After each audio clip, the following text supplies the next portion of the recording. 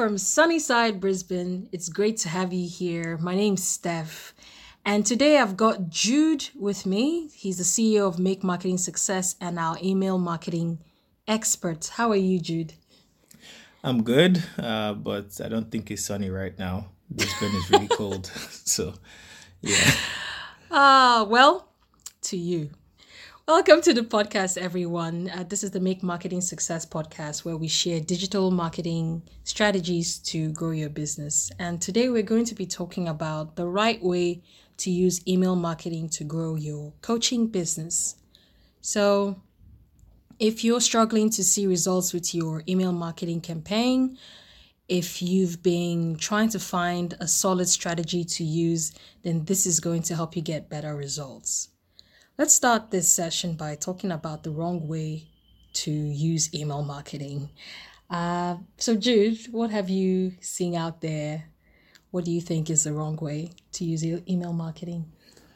So, from my experience working with people, I see there are two ways that people use email marketing the wrong way for business coaches. One being they only use email marketing to nurture their audience. So, in other words, they are not trying to, would I say, for lack of a better term, cash in on the relationship. So, the whole point of nurturing is for you to build that relationship with your audience and establish yourself as the right person to solve their problem. And then once you've done that, you need to ask them to buy your product or to get on a call with you, or whatever process it is you use to take somebody from prospect to a customer. And so most people don't do this, and they just assume that because they've been sending a lot of nurture emails, that the person will take that action that they want.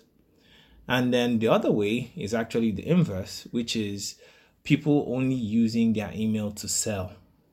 And eventually, what you find with that is that people definitely get fatigued and they will get off your list because you are not really providing value to them.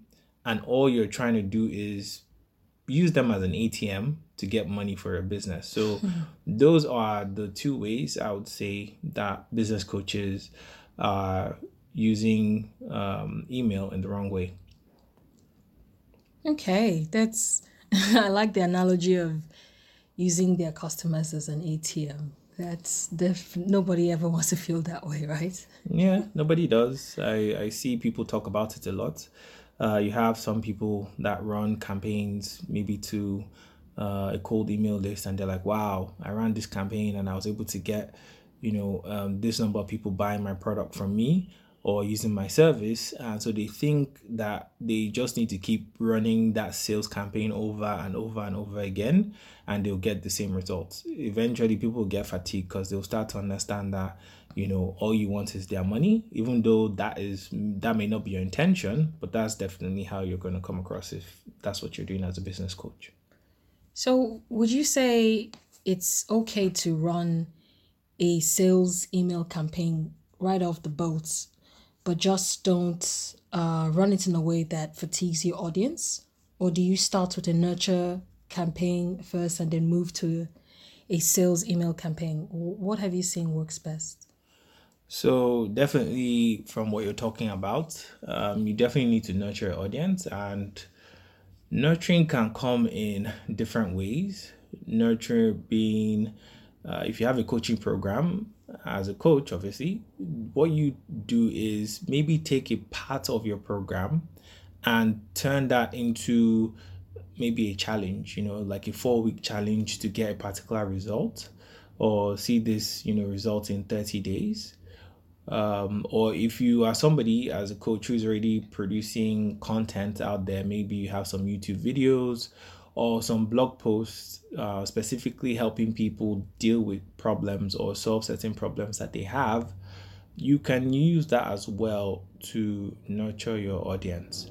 So there are some very interesting ways you can go about it. It could even be like a video series talking about the problem that you are currently going through, and how, oh sorry, your customer rather is going through, and how they can solve those problems using your own processes. So those are good ways to nurture in terms of the email marketing. But email marketing for coaches, I don't think it should be only seen as a selling tool where all you do is just nurture and then sell. It's also something you can use to engage an audience that's bought your product or is using your service as a coach. Maybe if you have an online program and somebody's just completed the module, it's also a way for you to like maybe send an email at that point in time and say, hey, congrats on completing this module, keep it up, just to motivate them, because you might not necessarily be able to have that one-on-one relationship with the person.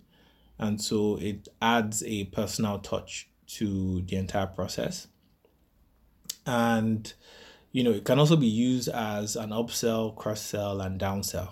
So upselling being that maybe if you have different programs and somebody happens to be taking one of the entry programs or the cheaper programs, you could say, hey, you're done with this. How about sign up for this or that program, which is more expensive, or you could send them to another program, which might be around the same price point. Or you could say, hey, downsell to a cheaper program from a more expensive program. And so those are ways you could use email. Nurture, sell, help build a relationship while they're using your service, and then try to upsell, cross sell, or downsell after they're done with your service.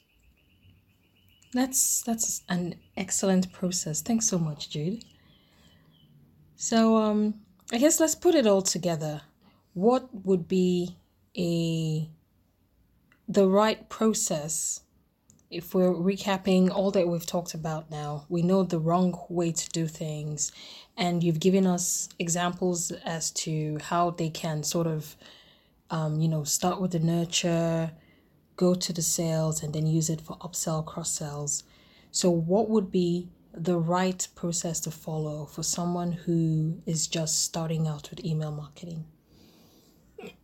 Really, it depends on your business, right? Because what I always say is anything marketing wise that you're trying to automate, be it email or an ad campaign or even your landing pages, they should mimic how you do things in an organic way, right? So when you first meet somebody and you're trying to engage with them, you're going to talk to them in a certain way, and that's how your ad should come across, right? And if you're taking them through whatever process it is, if you're taking them through any process organically, maybe if you are doing a one-on-one coaching program with them, how would you engage with them?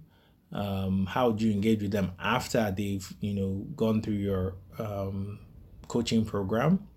That's what I think they should be doing, trying to look at that process and then automate, right? So I can simply just say that, as a general rubric, what you would have is the nurture, as we've talked about. So sending them whatever content it is that you would feel is valuable if you're meeting somebody for the first time and talking to them. Like, what would you share?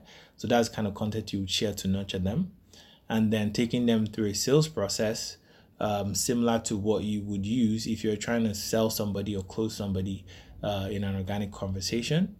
And then if somebody was going through your program, the motivational phase, which is, they're taking your program and sending them emails to encourage them and get them to, complete the program, because what you're after is results in your program. And so after that, then the cross sell, upsell, downsell. So that's the general process, but really you're trying to automate your organic process online. Okay. So what about the sales email series format? We've talked about in previous sessions how it starts with the thank you and introduction, and then the problem and solution email. So can you highlight a bit on that, if that format also applies to coaches? Yeah, it applies to coaches as well.